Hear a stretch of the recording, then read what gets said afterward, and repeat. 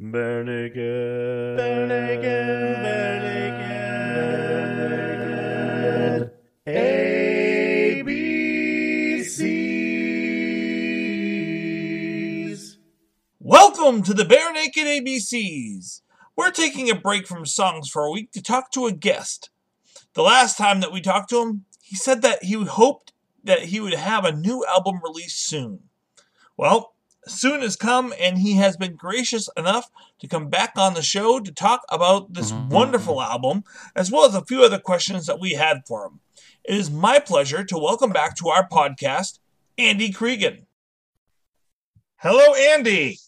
Hi, thanks all for doing this. No, thank you for doing this. Thank you. It's always a pleasure to talk to you. Right on.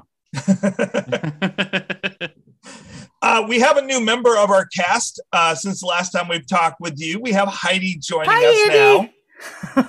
Hi. And she's completely fangirling out right now. Completely.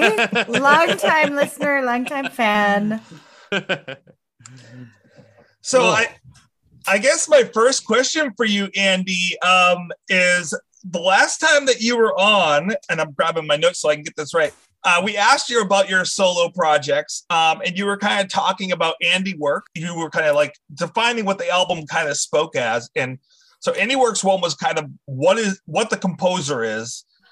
Andy Works 2 is kind of a reaction to your learning and to your education. And Andy Works 3 was kind of like just a good time and fun. So with Andy Works 4 coming out, what is Andy Works 4 in this definition of like what the album is?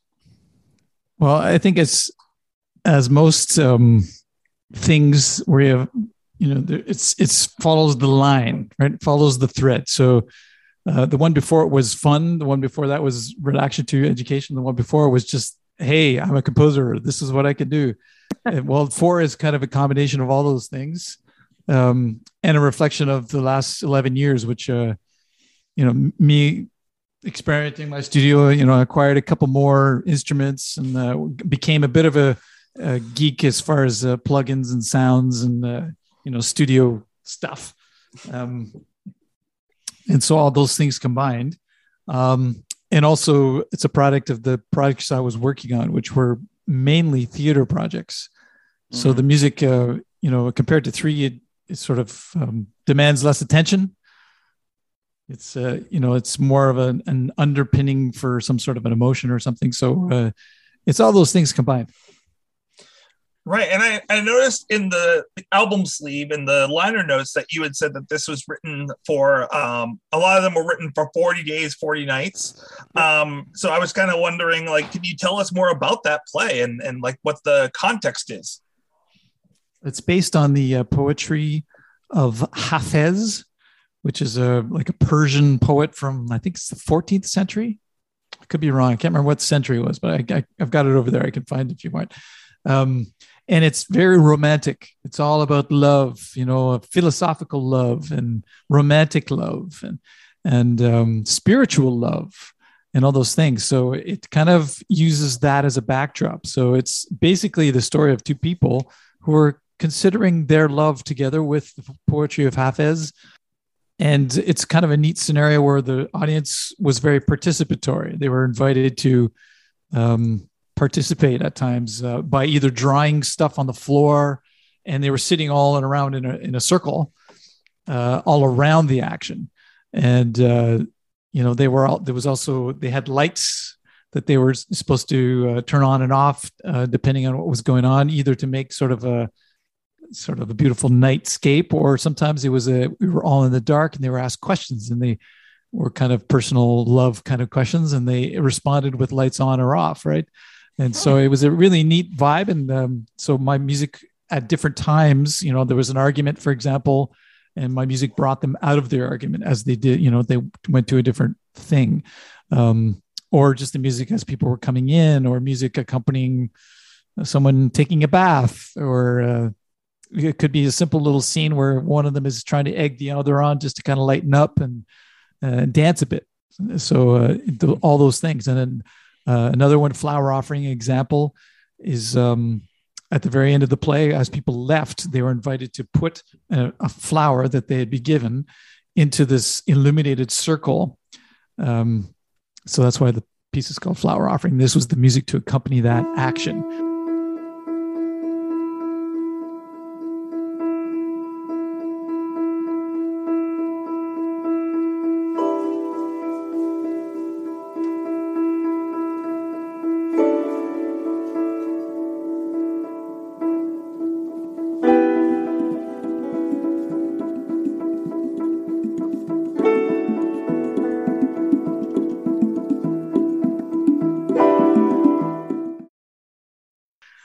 After all had sort of been said and done, and you'd been through the gamut of the emotions and the various approaches to love, and so it was a really neat experience. It was very challenging, and I could say about 60% of the album was music that was to be for that play.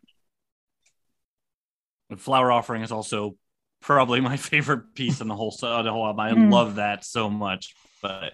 I mean, me too. I think. The whole album together, and like you said, as I was listening to it, I didn't know all of that. As I was listening to it, I kept writing down notes. Like it sounds like a score. It sounds a lot of incidental kind of things to a play or a movie, but really emotive. Is that where and then Flower Offering is probably one of my favorite ones on the whole album.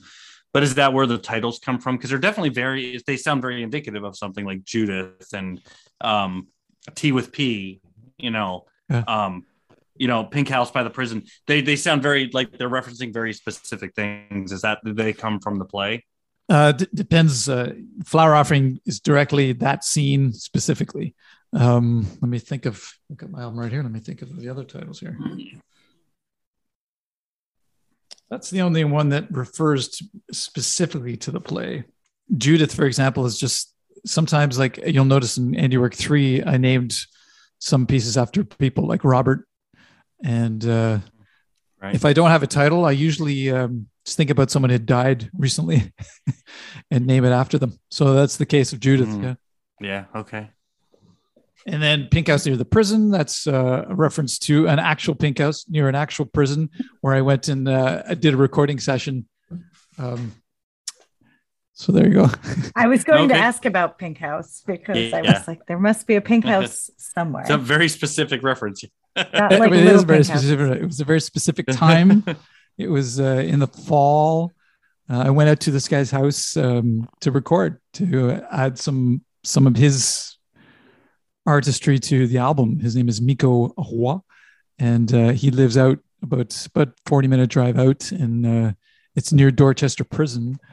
And it's just a beautiful, that day was kind of dark. The colors were neat. And it was an emotional moment for me. It was really the first time that I'd sort of brought this music out of the basement, here and bringing it to people. And it was sort of kind of emotional for that. And there's a train track right beside the road. And it just went by at that time, and just there's the Petitcodiac River is part of it's coming up there, and it's just the mud flats and something about the colors that day. And anyway, it was a very specifically imprinted kind of moment, and something about the pink house near the prison. It was also very evocative, like it's just a wacky. Which is cool because you're thinking like, and I guess music has always done this, but maybe people don't realize this. You're thinking like a visual artist, like a Monet or a Van Gogh, but you're doing it musically based on that image, which is really cool. Yeah. And speaking of Miko, can you tell us what a Moog synth is? A Moog synth? Bob Moog is one of the inventors of the analog synthesizer in like the 60s, 70s. Very sought after inventor of really cool things. And I use, whenever I can, use his, there's a app called the Animoog that I use a lot, like for bass lines and for sounds. And I usually mix together, like if I want sort of effects in the back, something from the Animoog and maybe a musical saw or something. They have similar sounds. And a perfect example of Pink House Near the Prison, you'll hear the saw doing stuff, and you'll hear sort of this Moog synthesizer kind of doing things. And it's just...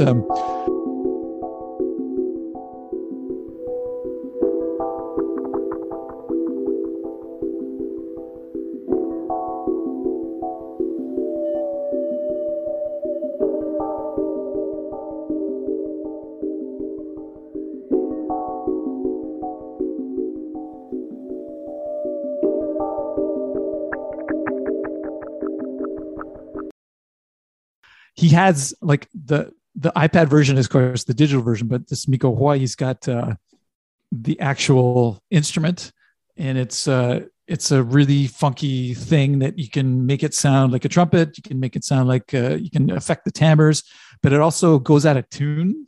Oh, I'm not exactly sure why or how it goes out of tune, but I don't understand actually what's going on in that thing. But it's just a wailing, wonderful instrument, so we had to tune it all the time, like every 5 minutes. We had to go back and tune it just to make sure it was in tune. But it's I can't really tell you much more than that. But long live Bob Moog. I'm a classically trained musician as well, Andy. And really? What instrument? Voice and French horn. So I have a Bachelor of Music Education degree, but then I went on the ed track. So now I teach teachers how to be teachers, music teachers specifically. But I was extremely like your influences of Eric Satie and the Impressionists is very evident, especially in this album. Big fan of how you've kind of worked. I also hear like hints of like Spyro Gyra and early bands that you do you remember, like Dave Samuels and those early jazz musicians of the, well, not early, but I mean of the early 90s, late 80s, early 90s, and world music influences. I was big into that when I was in high school in the late 80s. I think there was a band called Deo, which used a lot of African influences and a lot of musical influences. And I'm wondering how much like that impressionistic look really led through your musical decision-making through this process. I know you weren't the only instrumentalist, obviously, but I love hearing all of the percussion sounds. I've always wished I were a percussionist, specifically vibraphone, because I just love the vibes so much, and vibes and marimba and xylophone. I think that there are so many elements that you can bring in that are so musical and so melodic. But I'm just curious to know, like, it seems like it's a fusion of all kinds of amazing classical, modern, African, jazz influences in your writing. And what are your influences specifically when you approach these things? Whew. Sorry, big question. A music dorky question. Yeah, I've had to write some of these things down. Okay. Well, I'm going to answer in the broad way, and is the way I answered the first question about the thread of indie works. It's I think it's the same deal, right? There's all of my loves appear on this album, right? And whether that be you mentioned Spyro Gyra, that's cool. And Dave Samuels, he's the vibraphone player in Spyro Gyra. Am I right about that? Yeah. I remember him. Okay, yeah. I remember seeing Spyro Gyra in Toronto, like must have been late 80s. I'm so glad you know that reference. Yeah. And one thing that I remember about the Spyro Gyra, and it could be actually Dave Samuels specifically, but just on stage, he was like surrounded by all his cool stuff, right? Like he had like a vibraphone, he had this, he had that. And I remember thinking, man, if I could organize my life that I have a place like that where I've got like the keyboard there, the piano there, vibraphone there, whatever, the Rhodes piano there, and like all surrounding me, like that would be heaven, like, and sometimes I think about that as I'm doing my setups and going, oh yeah, Spyro Gyra. They were so cool. Anyway, so that was a bit of a tangent, but so yeah. You mentioned all kinds of things, world music, progressive jazz, to the French composers from the beginning of the 20th century.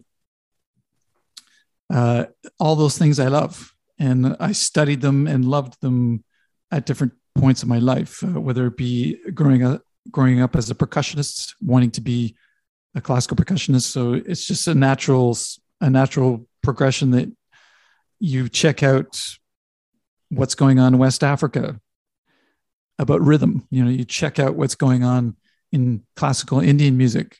Their approach to rhythm just is wild. You check out what's happening in Bali with the gamelan music. Mm-hmm. It's just a natural thing. So to know about those things and to try and appreciate them, and that it appears in your own work is, I think, a natural progression. Same with the classical composers that I admire, Debussy and Ravel being the prime ones, and Bartok is another one that I really enjoy. I don't understand what he's doing exactly, but I appreciate it, especially the Concerto for Orchestra. It's one of my favorite pieces, but specifically the I think it's the fourth movement, the shorter one. Anyway, it's just so cool. And so it's natural that will appear at some point, whether it be subconsciously or consciously. It could be either, depending on the example, depending on what I'm trying to convey. If it was, accompanying a bit of action in a play, and it's like, that a little bit of Debussy would work, and so I'd go down that route, and then that piece of music would sort of stay in my brain for a while, and it would do its thing in the play. And then time comes to do an album. It's like, how about that Debussy thing? That could work. And then let me rework it, and then I'll go some other direction with it or something. But then sometimes it's just, I like rhythm, and I like rhythm that surprises you. Always looking for something that sounds new to me. And that usually means that I go and explore some of the world influences that I've known. Is that enough of an answer, or is that too much of an answer? Oh yeah, no, that's a great answer. It's never too much of an answer. And I agree with you about the vibraphone, and there's a little bit of vibraphone for sure in there. In T with P, there's an example, and I would board up my friend's marimba, and that appears in a tune called "Too Bad." You were the what was the instrument that we were hearing? I want to say it's the same instrument. It could be completely different, but at the end or throughout the song, French Braid, and then it almost feels like it's reversed or done higher on, I don't know how to say it in French, but ginger is the Americanized version of it. Okay, so you're worrying about the instrument for ginger? Yes. That I can go. I can show it to you if you want. Oh, that'd be wonderful. I'll be back in 3 seconds. I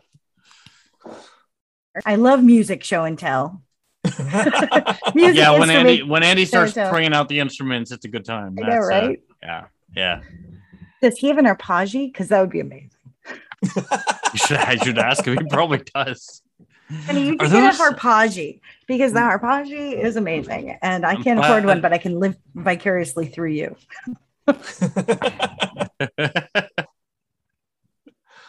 Ooh, it's a tiny. It's like a frog. Whoa, what is this? What are we looking at there? It's basically a ceramic monster that my son came home from one of those do-it-yourself cafes. But the key part is the hole in the bottom. What? So for people that can't see, Andy, there's a little ceramic hole on the bottom of this little monster, and he's putting his finger in and then popping it out. Yeah, so that's the lowest note. I don't know if you can hear it well, but... Oh my goodness! Oh my gosh! So that is amazing. I sampled that, and then I put a little bit of water in it, and then sampled it again, and then put a little bit more water, and sampled again, and did it about 29 times. So the first thing you hear,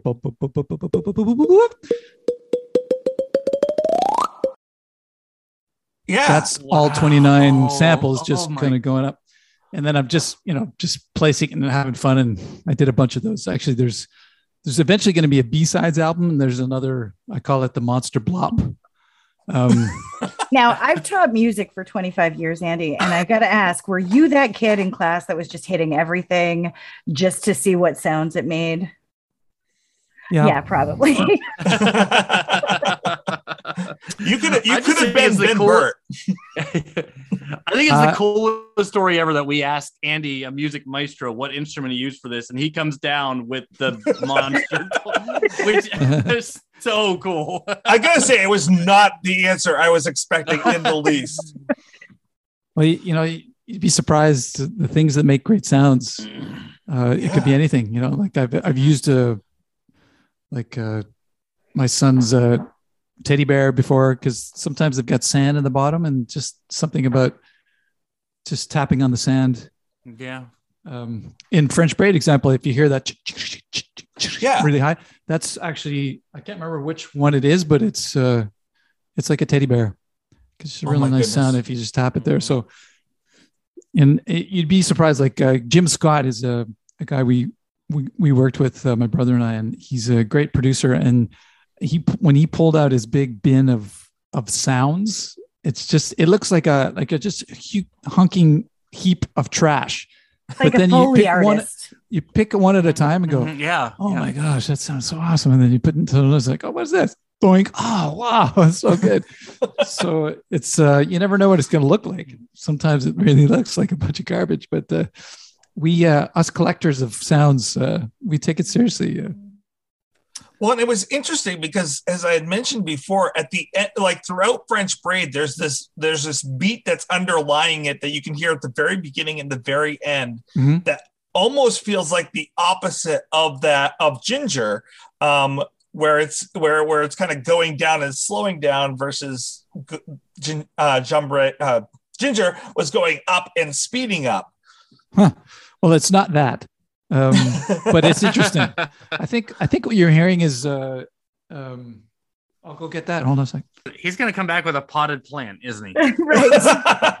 So this is an example of a dono drum. Okay. Yeah. So it's a drum with two sides to it. Mm-hmm. Yep. And if you squeeze the middle, you get kind of a right, because it tightens up. Yes. Right. So it's That's it. Yes. So I use that a lot. I love the sounds of drums going. Dum, dum, yeah. Dum, dum. Yeah. I was going to say it sounded like someone dropping a marble on a drum and just like boom, boom, boom, boom, boom. Oh, there's that. Yeah. That's just doing it. Like you could do it on a snare drum or anything with a nice tight skin. Just kind of letting it drop. Pop, pop, pop, pop, pop, pop, pop, pop, pop.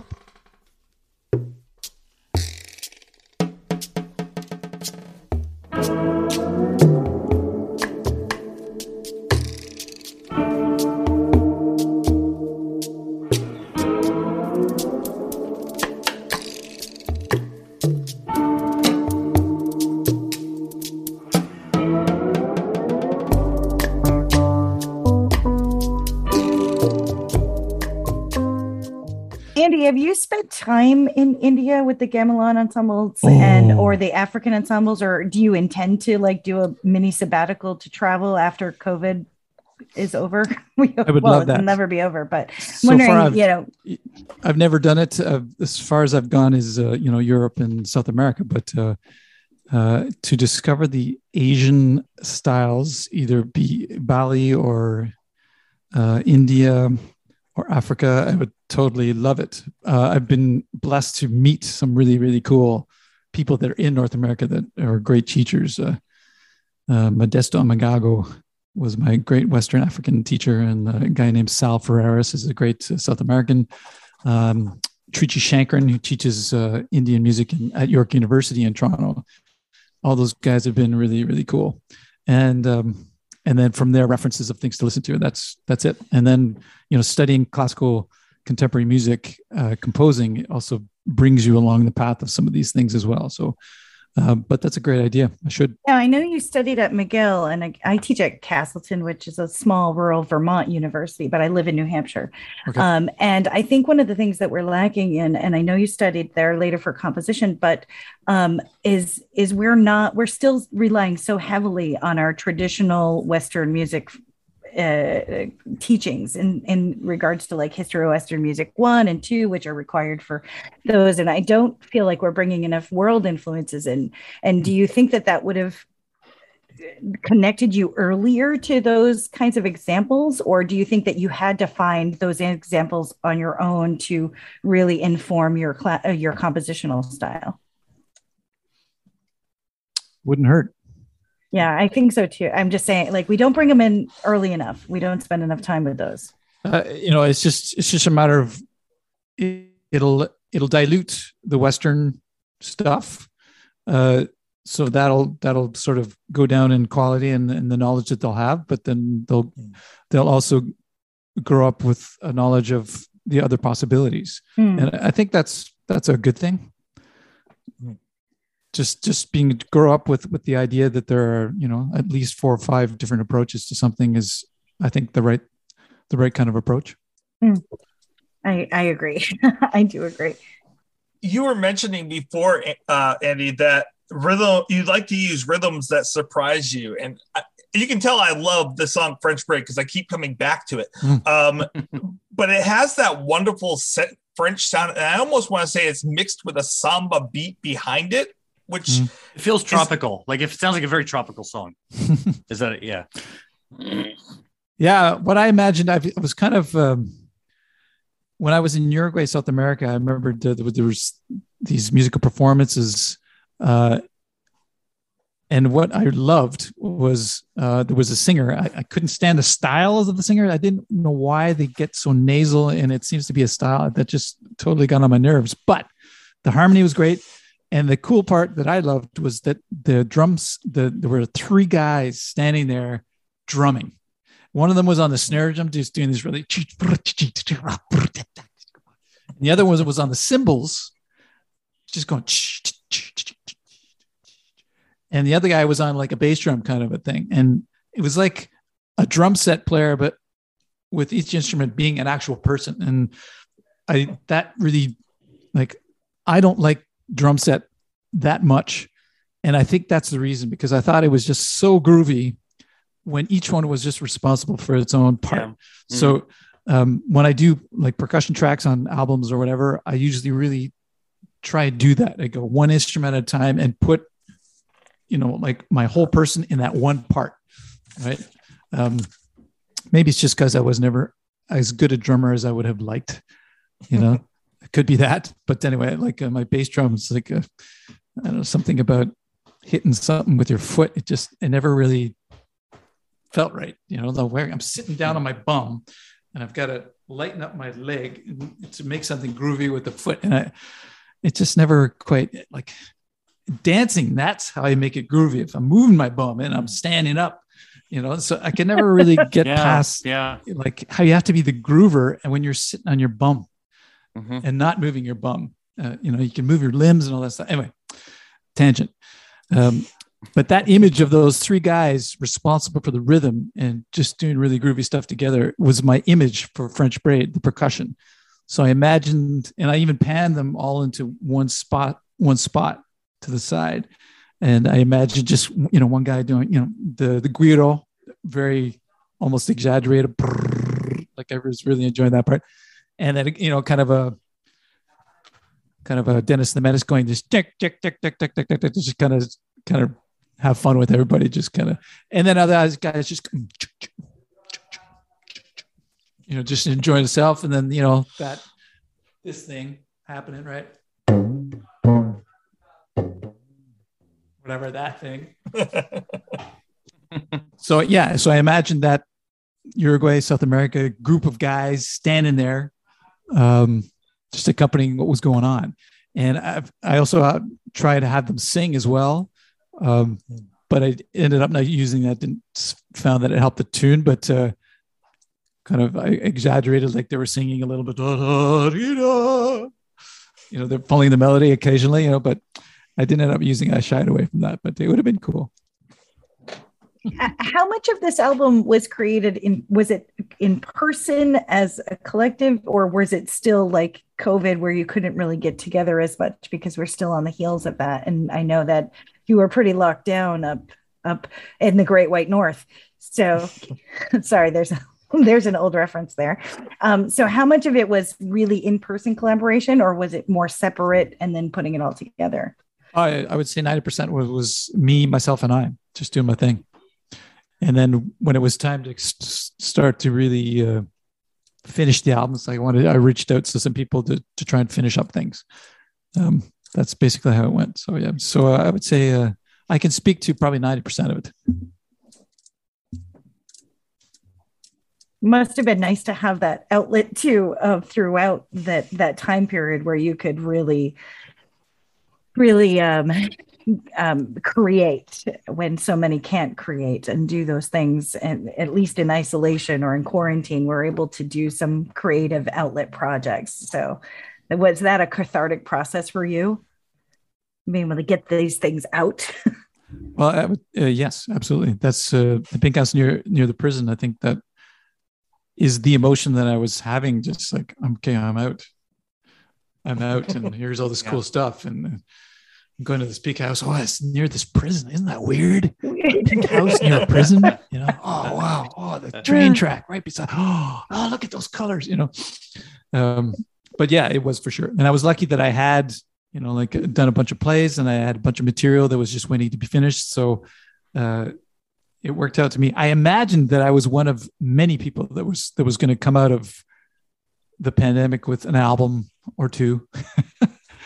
And I think it's somewhat true, but not as much as I thought. I thought there was going to be like a big boom of projects just hitting in this fall, but I'm surprisingly not. Mm-hmm. It is pretty great, though, that we live in a time period now. I don't think would have been possible 25 years ago. We didn't have the home recording technologies, the abilities that we have now in 2021 to create at this level and make it sound so well produced that we would have had 25 years ago. So I think it, for good or for bad, at least we have those resources now that we're able to connect with people and create at this level, despite being under quarantine and put in our own homes, et cetera. So good point. Like, thanks, some of the people Creeggan. I just sent, I just sent stuff, to some people, and they sent it back with their bit. I don't think we would have been able to do that. Definitely at the beginning of this. Oh, you have a visitor. Wait, Andy has a golden doodle? Wait, what? Oh yeah, that's Joa. Oh. I love you even more. Oh. And Tracy and Jeff, I'm sorry. I'm totally fangirling out and asking way too many questions of poor Andy. No, it's fine. It's good. Yes. I wasn't here the first time. I figured you would have more questions than I would just because of that. So because of your background, yeah, you have the. And I'm the music dork of the group, right? Yeah, exactly.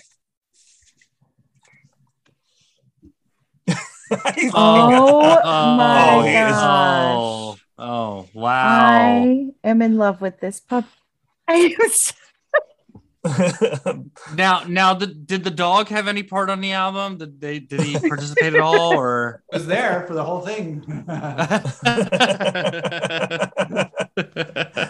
There may be one track or two where he walks out of the room or walks into the room or something. Okay, all right. But he was there for sure on his blanket. On his, for moral support. Yep. It's pretty awesome. Pretty awesome having him around. Yeah. When I get a little too contemporary, he leaves. But when it's chill, he likes to hang out. That's cool. So you said that most of this album was done primarily by you, like it was a project on your house and everything. Yep. So obviously we're hearing, the percussion and the keyboards, things that you're known for. One of my other favorite songs in the album is Simonette. I just love the chill feel to that song. And so now Heidi's probably going to shut me down on this one too, but I'm hearing woodwinds there. So were the actual woodwinds that you played, or was that electronic, or am I completely off on this? No. You hear a trumpet. Oh, is it? Yeah. The trumpet. Oh, you hear okay. that sound at the beginning. What? Yeah. That's the trumpet. I mean, I affected it. Is that you playing that too? No, then, or? That's the guy named Sébastien Michaud, was a guy I've worked with and a good friend. He came over one day, and we before it was too restrictive, but we actually didn't have as bad a time of the restrictions as other places in Canada for sure. Right. But we were pretty lucky that way. But he came over and did a bunch of stuff, and so I think that's what you're hearing. Now I put an effect on it that makes it sound like a voice. Maybe that's what you're. I think maybe that's hearing. It's also the accordion. Beep, beep, beep, beep, beep, beep, beep, beep. Mm-hmm. Yeah, that's the accordion. Let me just think about it. And there's lots of little blips and blops. There's a lot of pieces in that song. Yeah, there's a lot going on there. The slide guitar, the Rhodes going to doop doop doop. Yep. Yeah.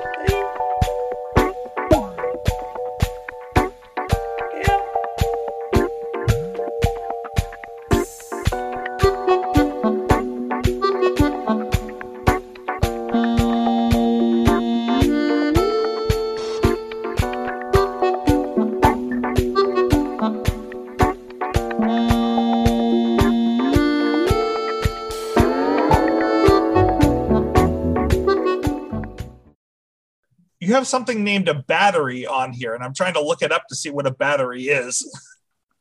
Really? I said battery? Played by Maxence Cormier. Yeah, Maxence Cormier. Yeah, it's just the French for drums. Oh, if wow. you notice the album is bilingual, right? So, so that, which I love. So sometimes I didn't completely translate everything depending on what was going on, but yeah.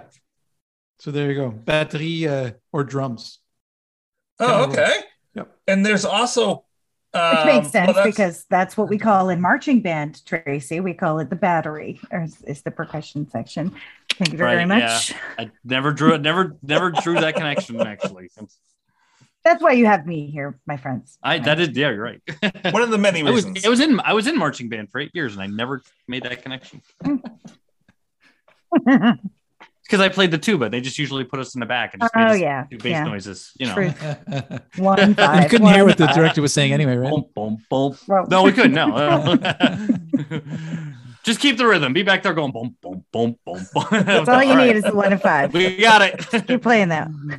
Be back here with my sousaphone. You know. I would like to experience life as a bass player one of these times.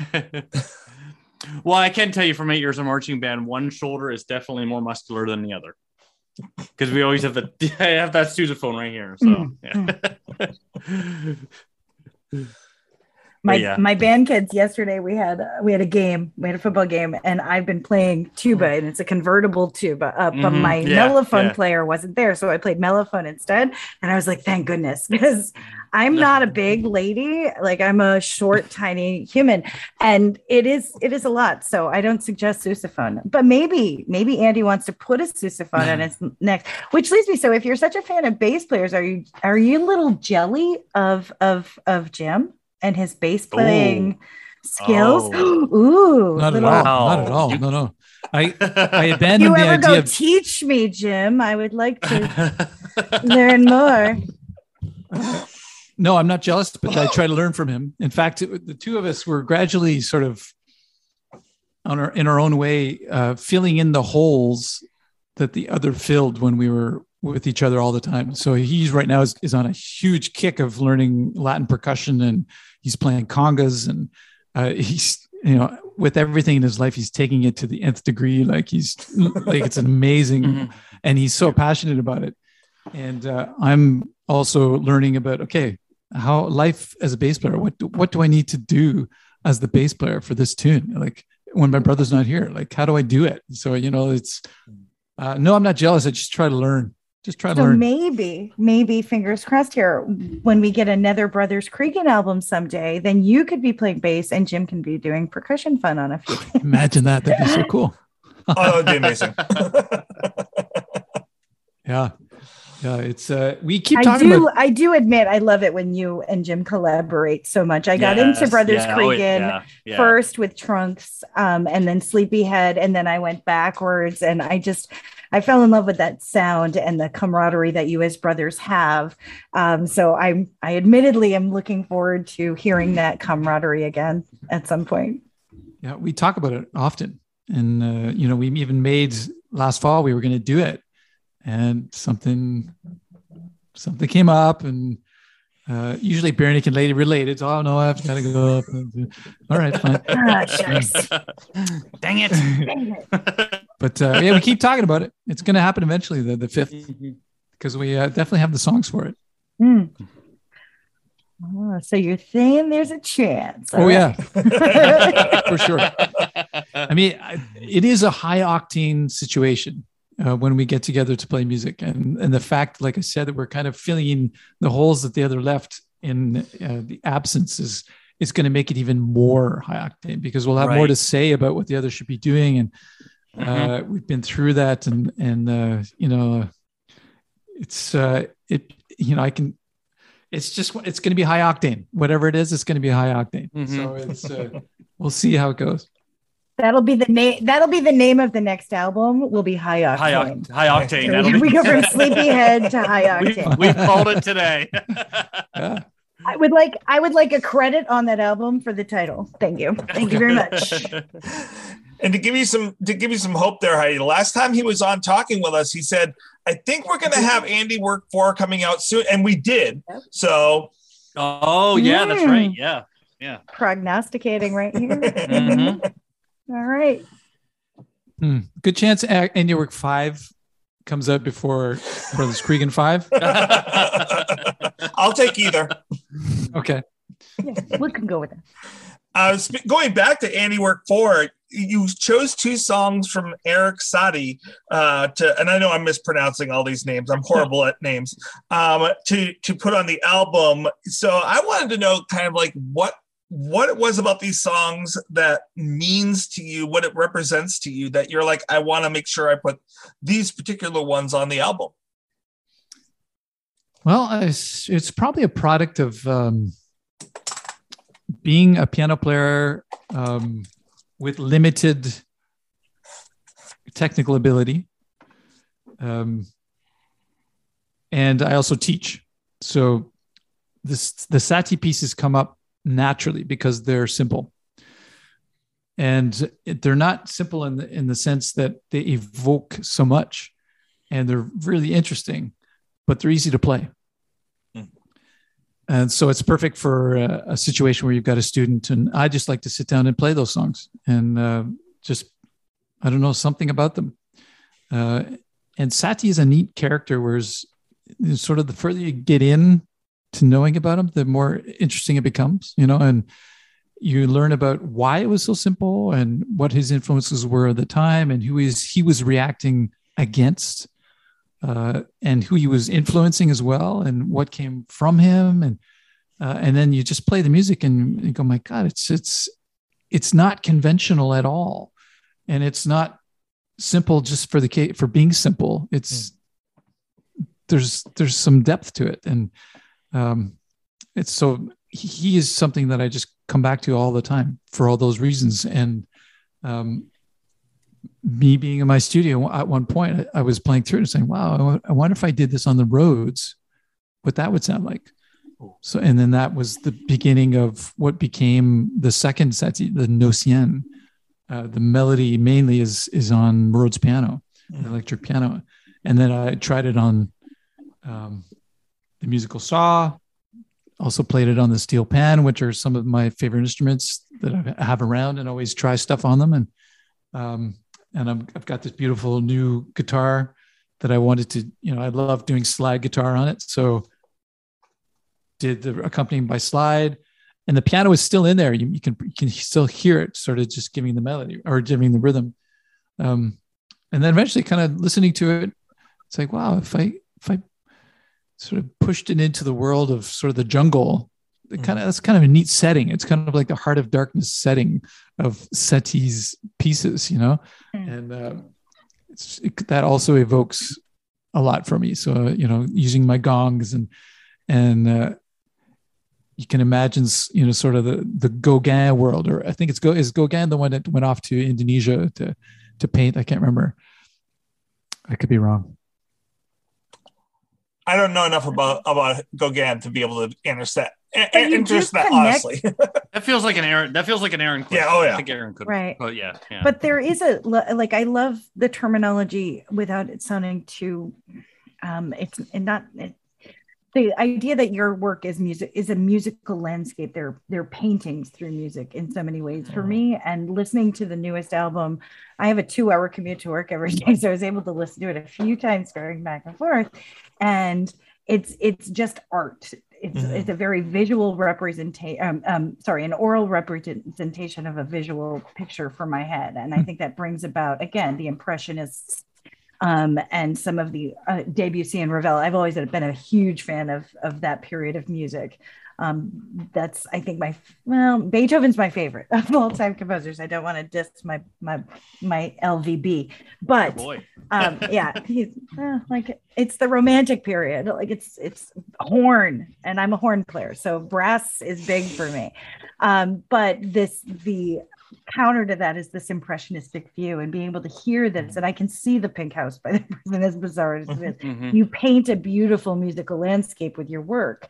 And I'm wondering, do you plan it out form wise beforehand, like which direction you're going? Like, is it more of in the moment? Oh, this is going to sound really cool here, or like, how do you map it out before you start your process?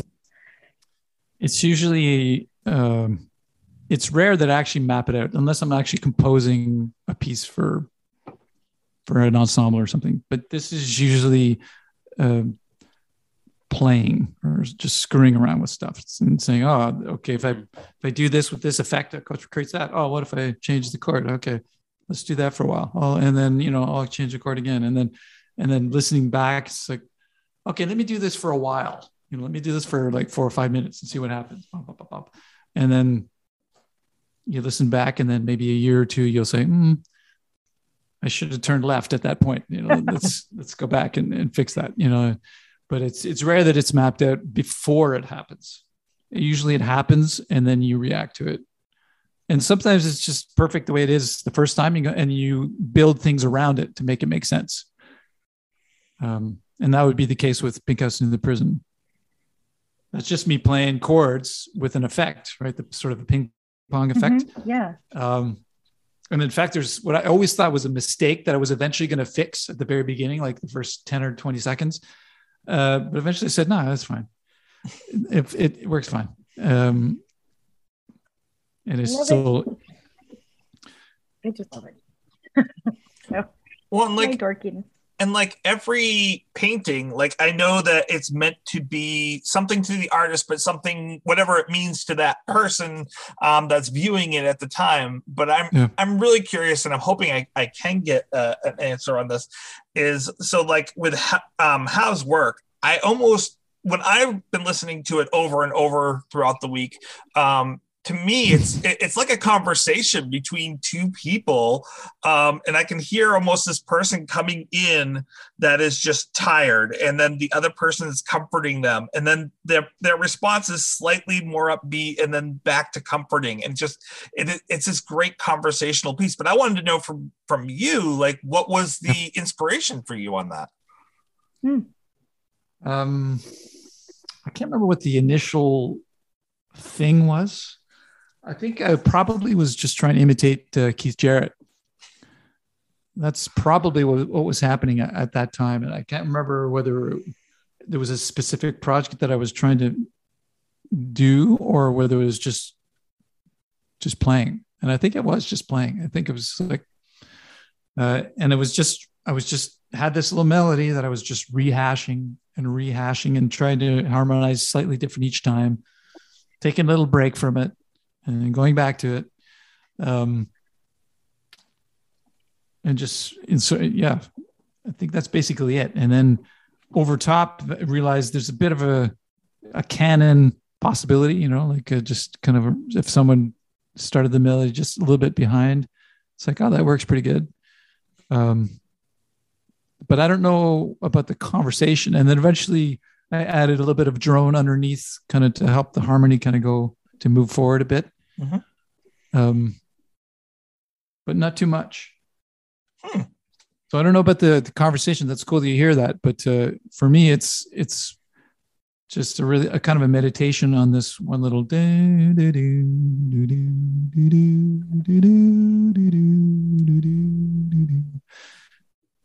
and just doing it any different ways I can, just with the chords, without playing the bass, but chords.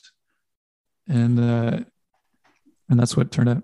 And it's one of the great things about your, what I call soundscape of this album, the instrumental soundscape of this album, is that it can be so many different things to so many people.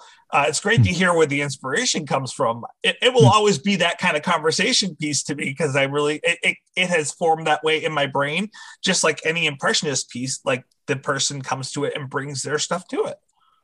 Mm-hmm. Yeah, and I mean, maybe it's cliche, but yeah, I let it go, and you do with it what you will, right? And right, that's cool. It's really cool for me to hear your reaction to it.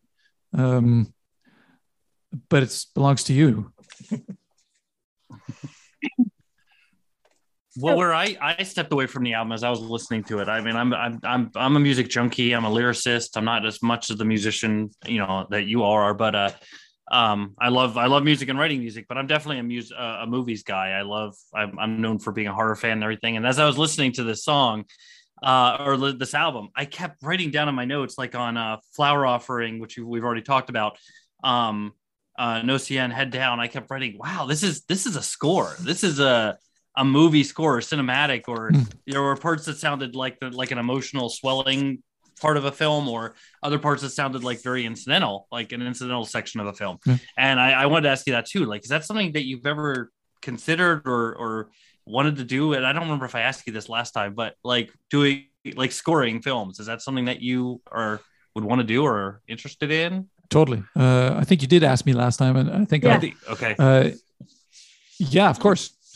But doing that requires you to know people that do film, that you have already a relationship with, because it's a real trust scenario. And so the closest I've been able to get is the relationship that I have with this director, Kim Collier, with whom I've done these plays and I'm actually leaving to go to Vancouver in about 9 days for a month to work on a play with her again. I can't wait. And maybe it'll produce a lot of Handiwork 5. Well, it could be that. It's an interesting play. It's called I've got it right here. It's called Everybody. Okay. There we go. All right. Nice. And it's about death. Oh, okay. Huh, okay. But it's picker upper. It's sort of in a long line of plays from ancient times where it's about death, but it's really telling people how to live, kind of thing. But it's a modern take on that. It's kind of like, oh yeah, so there's this death thing, right? And weird, kind of it's aware of itself, and so the characters are actually death and love and everybody and God is their actual characters, and love and friendship and cool, senses, and they actually play, and it's a reflection on what life is about, basically. But it's about death, but ends up being about life. But it's neat, and we're going to try and get the actors to sing a lot. So trying to getting into choral vibes with this. That sounds extremely interesting. Are you writing lyrics too then? Are you doing the lyrics of that? Well, lyrics are usually from the text of the play. Okay. Like occasionally they'll refer to some ancient text. Right. Okay. Example. Ye hearer, take it of worth, old and young, all things upon this earth are but vanity, beauty, strength, mind, senses do man forsake, just as his foolish friends and kinsmen who to him fair spake. All fleeth save his love, which beyond he doth take. So that's my text that I'm trying to write. So yeah, it turns out that you can take your love with you to the grave. Could you just do an album where you read ancient poetry? Because Andy Creeggan. I would buy that. Actually. I'll make a note of that. It's very interesting. Okay. It's funny because I actually read this whole play to my friend who was driving. We went took a hike in Fundy Park, and I didn't know how much I was actually going to be able to read it to him. Whether he was going to say no, that's enough. We'll talk about other stuff. But like I read it to the whole play to him while he was driving, and he was like, "Well, wait, what about this? And what's this?" And then I was like, "Yeah." Then went on, and it's like, well, it was a great time. We had a great time. So maybe there's a future there, a narrator. Yeah. Very cool.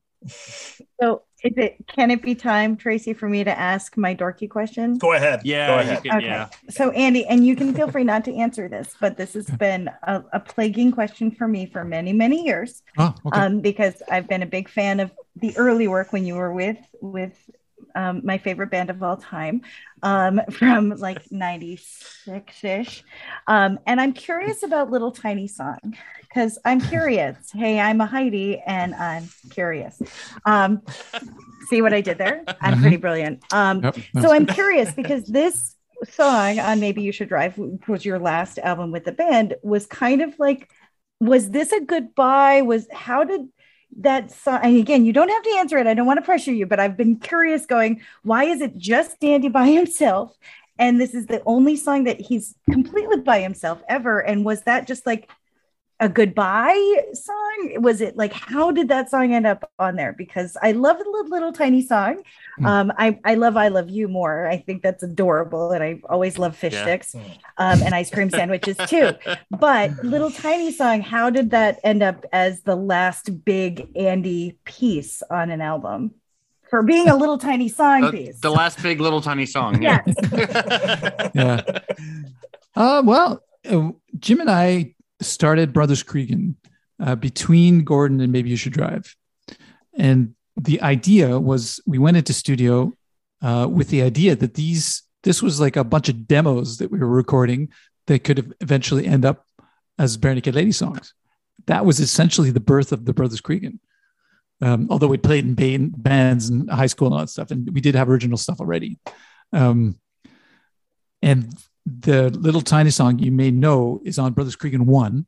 Mm-hmm. It's in its own version and on the album. And it's basically the only song from all those demos that ended up, that to everyone seemed to be a possible song that worked as a Bare Naked Lady song. And that just shows you that, first of all, Brothers Creeggan, we realized, and everyone did too. It's like, well, I think Brothers Creeggan is a different thing. I think we all kind of slowly figured that out. Mm-hmm. Yeah. And that Little Tiny Song is kind of a facetious title. Like, I realized that was about the window of opportunity I had, was to be kind of short and quirky. And that was about the window I had to really sort of put something of my own on in a Bare Naked Ladies world. Mm-hmm. So it's somewhat sarcastic and facetious, but it's like, oh, okay, I'm good for some little, commercial breaks for Bare Naked Ladies, but not much main content. And I lived with that and was fine with that and understand that. But at the time, I think that was signaling maybe that's okay. I want to do other things. I want to do more. I don't want to be a commercial break, and that's not degrading them at all, what they are. But there's only a certain amount of room for a certain amount of directions in a band, right? And you have to realize what's making it successful and what not. And my approach, if there'd been like more Andy Creeggan songs, it wouldn't have been successful or anywhere close to, because I was a kind of a weird dude and I had different references, and there's just only so much you can put into it, Yeah. Well, thank you for answering that so much, because we kind of have bandied around that idea. Was it like, just here's Andy's, it's different, so we're just going to put it in here? And it was kind of like, thank you for being in our band for this long, Andy, here's your spot, or whatever. We're trying to figure that out. But now the band has changed so much, and the amalgamation of the band, and now including so much more of Jim's writing contributions and Kevin. I mean, I was a big Kevin Hart Thinbuckle fan as well, and listening to some of his work separately, because they are so different. And now it seems like Kevin's getting more writing credits, Jim is getting more writing credits, and they're able to really expand that sound. So it is a little more eclectic and very different. Even Tyler's starting to get a little more of his own sound going. So I'm curious to know if this new version would be more Andy, like be more closer to the kind of vision you were having as a musician. Yeah, perhaps. So So there's a chance. No, just kidding. No, what you're saying is there's a chance. No, I wouldn't keep your fingers hooked. For no, too long. that was a total joke, Andy. Total joke. Yeah, maybe perhaps. With the years of experience that they have, I think they probably become more open to that.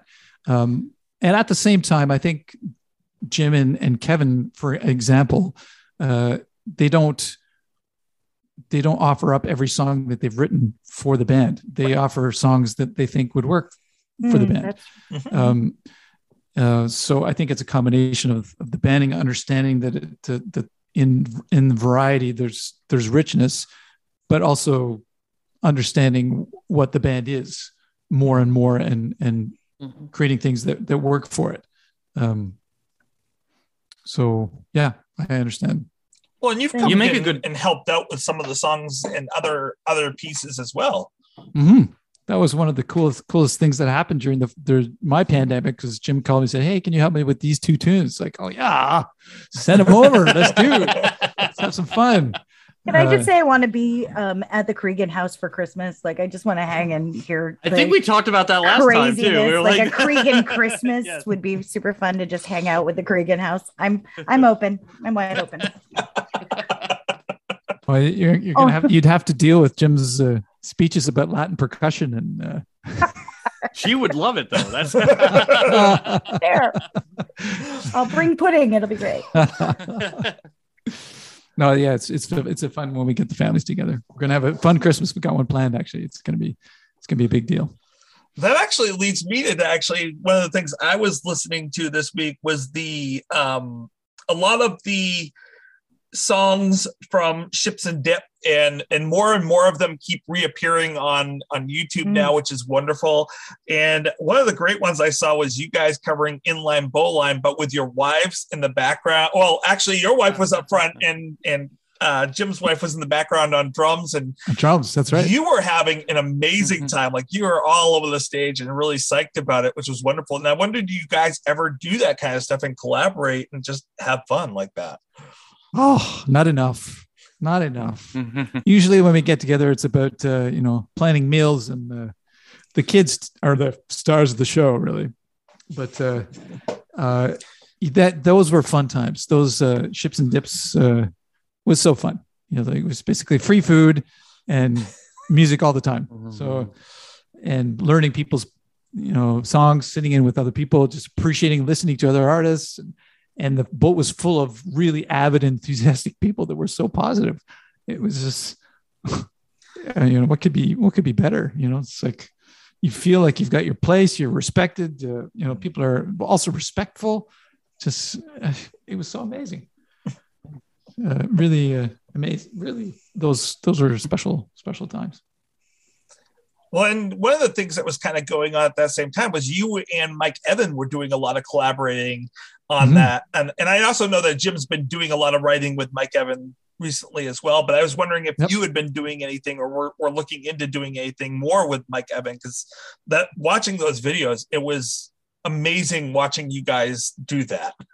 Yeah, I love what Mike does. And we had such a high octane ball.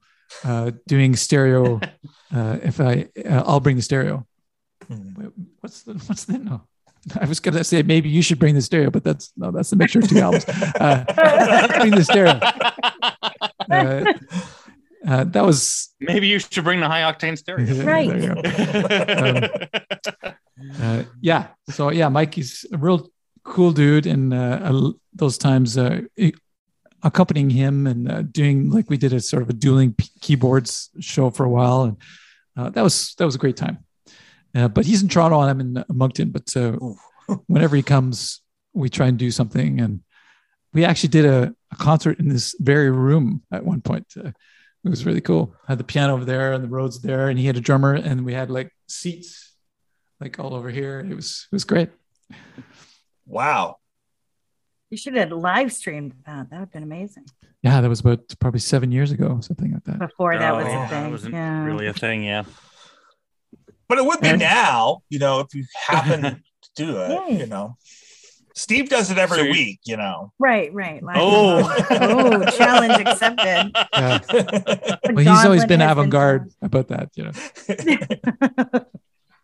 The other question I had about Ships and Dips, and then I'll let these guys take some more questions, was like one of the things I watched was Everything Had Changed, and you did this really jazzy, slow number, but it was incredibly different than the original version, and everyone seemed to be right on page with you guys. Did you guys practice any of that stuff before you went out there, or you just were just that in tune with each other?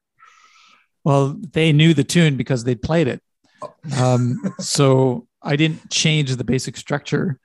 So they just did the parts that they do, you know, on the regular tune, and I played it in my own way. And I guess it worked out. That was about the only thing that started to get on my nerves about Ships and Dips, that we didn't properly prepare enough. And it was I mean, it was wonderful. And, there was always kind of a certain rapport. Ed would sit in and make jokes about how he doesn't know any of the music, but that was fun the first 3 or 4 times. But like eventually I said, no, I desire something a little bit more worked on, more serious. So that the story of that particular one says, yeah, that's me. Just I wanted to do a cover of a B&L cover just to sort of nod to them, and I like their songs, and that was one of the ones that stood out to me as one that I could do in my own style. And I think I did it two different years. Oh, I would if you ever formally recorded that, you already have sold a copy of that, because I wish that the audio on that was better, because I love that version of it. Cool, thank you. Yeah, I like that song. I also did Conventioneers and sort of a George Roberto kind of style. That was fun to learn and play. I wish I'd done a better version of it, but I did my best. Oh man, it was Considering the number of views, that it has, I think that everyone else thought you did an amazing job with it. Yeah. Thanks. Yeah, it's a cool tune. It became a bit of a samba, not samba, but bossa nova. And Conventioneers is one of the most brilliant lyric songs I think ever. Like it's one of my favorite all time. And so when you can improve on what is already great, which I think you did with that, Thanks. think you're welcome. Yeah. You should put that on the High Octane album. Brothers Creeggan do Bare Naked Ladies. Yeah. Oh, yeah. Yes. BC do BNL. Off the Hook. I recommend Off the Hook. In the car. Can we get a Creeggan Brothers Off the Hook, please? Is that one of the songs, Off the Hook? Yeah, from Maroon. Yeah, it's from Maroon. Also from Maroon. Yeah, from Maroon. Off the Hook. Yeah, it's one of my favorite B&L lyrics. Yeah. That's one of my favorite songs, B&L songs, is Second Best. Oh yeah. We haven't covered that yet. We're only in the end. We're not to the S's yet. Oh, yeah, okay. That's Second. But no, I love Second. Yeah, Best. It just goes. So just musically, that's one of my favorite tunes. What I love that, like, you were just, playing your brother. You must love, again, you have so much joy and energy when you're playing too, is with the serious side. Let's have fun seriously. My high school band director said that all the time. But I've seen Jim play live, 15, maybe 20 times. And every time, I remember one show, and I think one of his bass teachers was in the audience or something. There was so much joy in him when he goes into his bass solo, and you can tell he's just in love with this big upright. Like you can tell he loves when he's playing, regular electric, or when he gets into upright, or I think it was the show he had for the first time, he had an electric hybrid bass.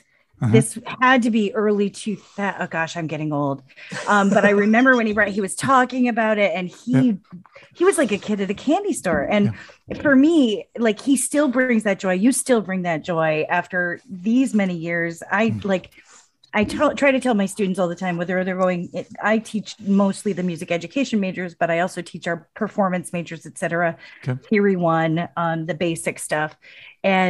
But my big mantra is keep doing what you're doing with joy. And if you still love what you're doing, but the minute you don't want to do it anymore, put it down and walk away. Mm-hmm. And it's so great to see you and your inspiration and your joy still doing what you're doing. And again, Jim, still full of joy. Like, we don't have enough joy in the world, I think. And that's just a comment on my love. You can really feel, like I was thinking earlier, like if you go to New Orleans, you feel the love in the food. Like there's a soul food element. You can feel when something is made with love. And Andy work is definitely a love moment for you. You can feel that you have joy and love in what you're doing still. And it's not just like you're just shoving out stuff just to get it out. Like there's such intense connection with the work you're doing. And I want to thank you for that, because you can tell when somebody cares and has joy and love for what they're doing. So I appreciate that. I'm all about the joy and the love. I'm so glad that you hear that. I think that's what I like about the whole side projects. Like, obviously, I'm a Bare Naked Ladies fan from day one, from Gordon till now. I've always been a BNL fan. That's why I'm here. Mm-hmm. You know, and all the, but when you get 5 big personalities together in a bit, that is just what I think. I mean, I could be wrong. I've never been in a band. You know, when you get 5 big personalities together, you only can put 12, 13 songs on an album. You're getting one person's visions or two people's visions, but there's 5 musicians in the band. And I think that's what I like about the side, like Kevin and Harland have their side project, the Cousins, and you and Jim, and you wanted to do what you wanted to do because you loved it. And I think that's why I love, you know, listening to the other projects and listening, because that's as a music fan, I want to hear people having fun doing what they're doing. Mm-hmm. And that's why I love listening to Andy work and love listening to the brothers Creeggan, because you can tell it's just, yes, you guys are having a blast, and I love it. Well put. Thanks. I would say similar things, but you guys have already said all the amazing stuff I wanted to I feel say. like I had a question at the end of that, and I just got there was going to be a question. I was like, no, I just love what you do. I know. I feel like I've been so overwhelming and dorky because I tended to talk a lot and get really excited when I fangirl out. So it's always fresh, because when I put it, because when Tracy said, "Oh, Andy's new album's out," you know, Andy work is out, and I was like, "Oh, cool!" And I started playing it. I played it nonstop on my drive to work. I love the new album. Mm-hmm. It's just so much fun and so much joy. And like I said, I love music that sounds cinematic and grandiose and sounds like a score. And yeah, you definitely nailed it on this one. Amazing. And I think it's interesting. Like you get that cinematic feel. For me, it is like the perfect music for me to turn it down just to the top or just to the bottom there and have it playing in the background during all of my sessions with kids, during my social work sessions. Like, it's engaging enough, but at the same time relaxing enough that it keeps that session going. And it's nice to have that in the background. Yep. Well, I don't know if you, on the liner note, I think I said, here, let's read it. It'd be brilliant to release it on vinyl. It's on vinyl. Oh, it is on vinyl. Ooh. Yep. Because I downloaded it and I bought it, and now you just sold another vinyl. You did. I have a record player in my office, and my students are always going in, going, "Dr. Welch, what are you playing right now?" I'm like, "So this is Spyro Gyra, and this is." I'll be like, "This is Andy Creeggan." Here's it. Okay, go. He's gonna grab the vinyl. Yeah.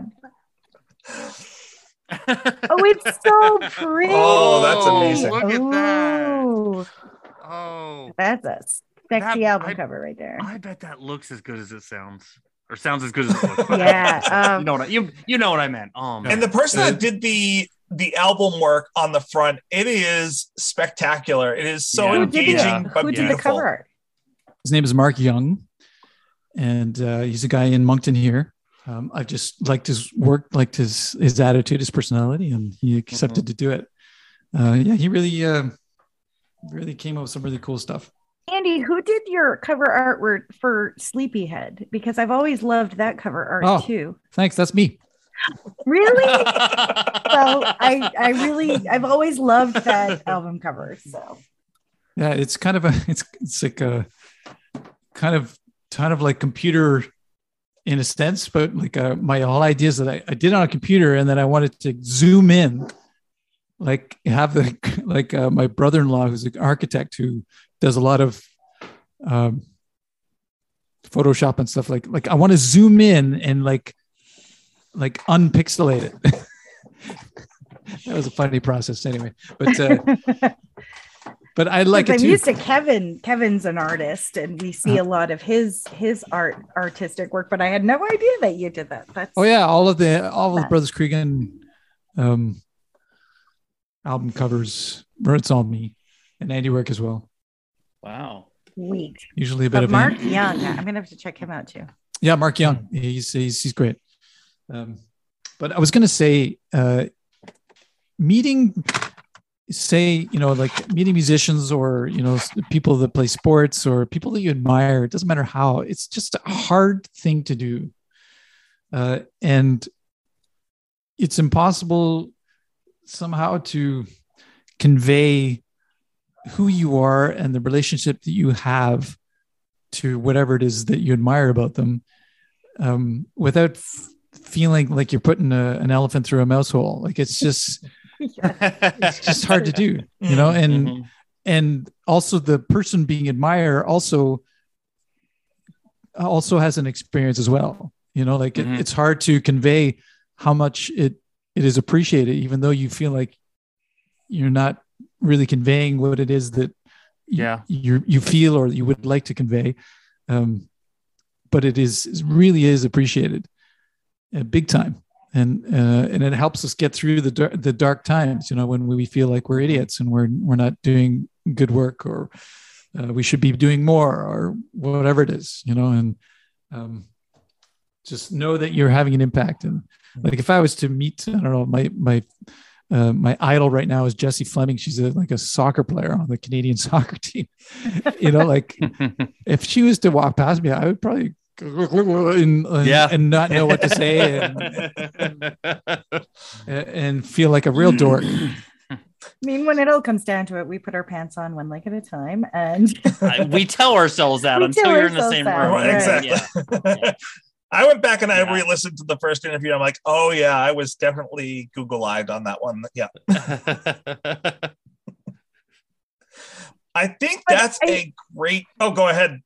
Sorry, I was going to just say, but that, I think that's all of us too when we age too. Like I tell my students who used to be really obsessed with composers, like especially band literature composers, like, oh my gosh, I met Frank DeKelly, and I'm like, or I don't know if you're familiar with Frank, or of course everybody knows Eric Whitacre, or, those composers.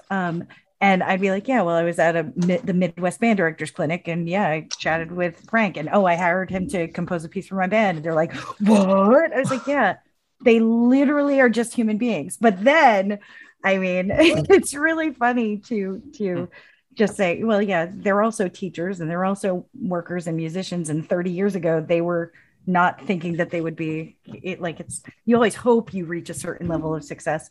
But I didn't expect to fangirl out as much as I did. So I'm sorry, Andy. I'm really sorry. Well, I didn't pick up any dorkiness. Okay, good. Everybody else does. We love the dorkiness though, Heidi. Yeah. Thank you. And I think that's a really good spot to kind of go out on that last discussion. And I want to do is, one, I want to encourage everyone to go out and get Andy work for. It is an amazing album. But with what Andy said, I also want to encourage everyone to write into Andy. Let him know how much this album and his other work has affected you, and how much it means to you, because it does mean a lot to the artist to hear that. And it helps us move forward. No question about it. Others may, some other artists would say, I don't want to hear any of that because it has nothing to do with how I create, or, like I said, I can't remember your name, Jeff. I said, you own your album, and you own the way you've reacted to it, and you own what it means to you. That hasn't, it's not me, it's you. And you should feel you can do whatever you want with it. And us as artists, we sometimes get projected onto,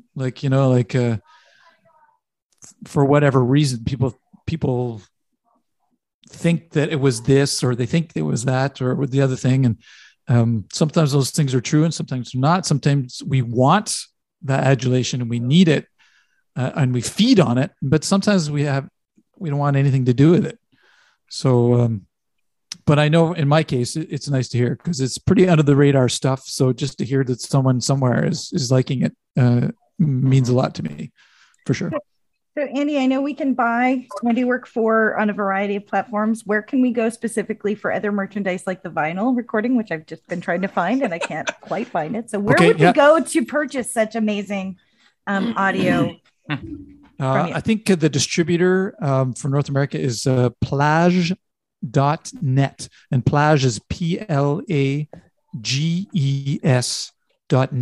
And I'm in the artist's and there it is. Repertoire on there. And I think you can order the vinyl from there. And if people can't find it, I will put it into the liner notes for this episode as well, so people can easily get there. Yeah, and there's also a Bandcamp and Andy Creeggan page, and if you don't have that, I can make sure that you do. Oh, you do. You have you do have a Bandcamp. That's right. Okay. Yeah. All right. Well, thank you so much, Andy. I once again would love to be able to find a way to express how wonderful it was to have you come on and talk with us and to have that experience. I can't put those words together at this point. But it really has been fabulous. Like whenever I asked a question, I had an idea of where that might go, and you took it into a completely different direction, which was much more than I ever would have expected it to be. Mm-hmm. So thank you so much.